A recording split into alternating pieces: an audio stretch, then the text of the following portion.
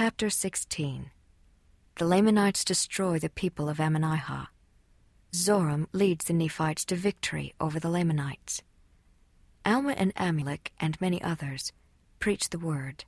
They teach that after his resurrection, Christ will appear to the Nephites. And it came to pass in the 11th year of the reign of the judges over the people of Nephi, on the 5th day of the 2nd month, there having been much peace in the land of Zarahemla, there having been no wars nor contentions for a certain number of years, even until the 5th day of the 2nd month in the 11th year, there was a cry of war heard throughout the land. For behold, the armies of the Lamanites had come in upon the wilderness side, into the borders of the land, even into the city of Ammonihah, and began to slay the people and destroy the city. And now it came to pass, before the Nephites could raise a sufficient army to drive them out of the land, they had destroyed the people who were in the city of Ammonihah, and also some around the borders of Noah, and taken others captive into the wilderness. Now it came to pass that the Nephites were desirous to obtain those who had been carried away captive into the wilderness. Therefore he that had been appointed chief captain over the armies of the Nephites, and his name was Zoram, and he had 2 sons, Lehi and Ahah. Now Zoram and his 2 sons, knowing that Alma was high priest over the church, and having heard that he had the spirit of prophecy, therefore they went unto him and desired of him to know whither the Lord would that they should go into the wilderness in search of their brethren who had been taken captive by the Lamanites. And it came to pass that Alma inquired of the Lord concerning the matter. And Alma returned and said unto them, Behold, the Lamanites will cross the river Sidon in the south wilderness, away up beyond the borders of the land of Manti.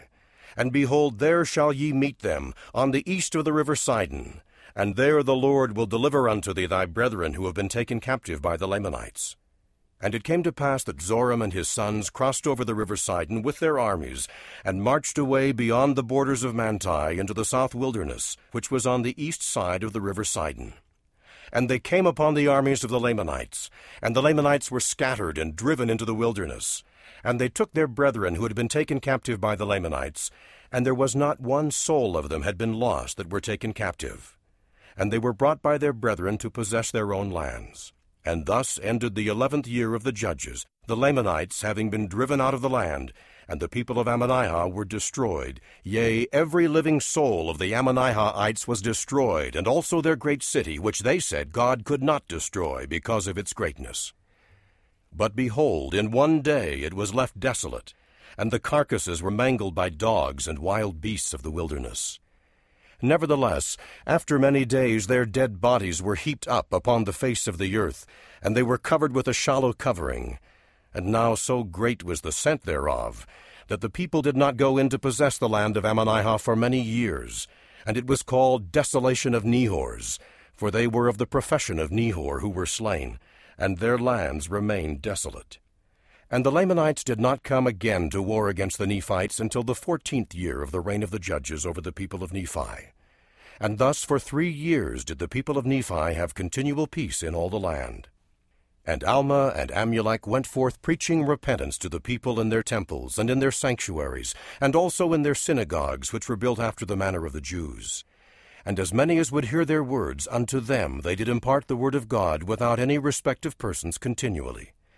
And thus did Alma and Amulek go forth, and also many more who had been chosen for the work, to preach the word throughout all the land. And the establishment of the church became general throughout the land, in all the region round about, among all the people of the Nephites. And there was no inequality among them. The Lord did pour out his Spirit on all the face of the land, to prepare the minds of the children of men, or to prepare their hearts, to receive the word which should be taught among them at the time of his coming, that they might not be hardened against the word, that they might not be unbelieving and go on to destruction, but that they might receive the word with joy, and as a branch be grafted into the true vine, that they might enter into the rest of the Lord their God. Now those priests who did go forth among the people did preach against all lyings and deceivings and envyings and strifes and malice and revilings and stealing, robbing, plundering, murdering, committing adultery, and all manner of lasciviousness, crying that these things ought not so to be, holding forth things which must shortly come, yea, holding forth the coming of the Son of God, his sufferings and death, and also the resurrection of the dead. And many of the people did inquire concerning the place where the Son of God should come. And they were taught that he would appear unto them after his resurrection. And this the people did hear with great joy and gladness.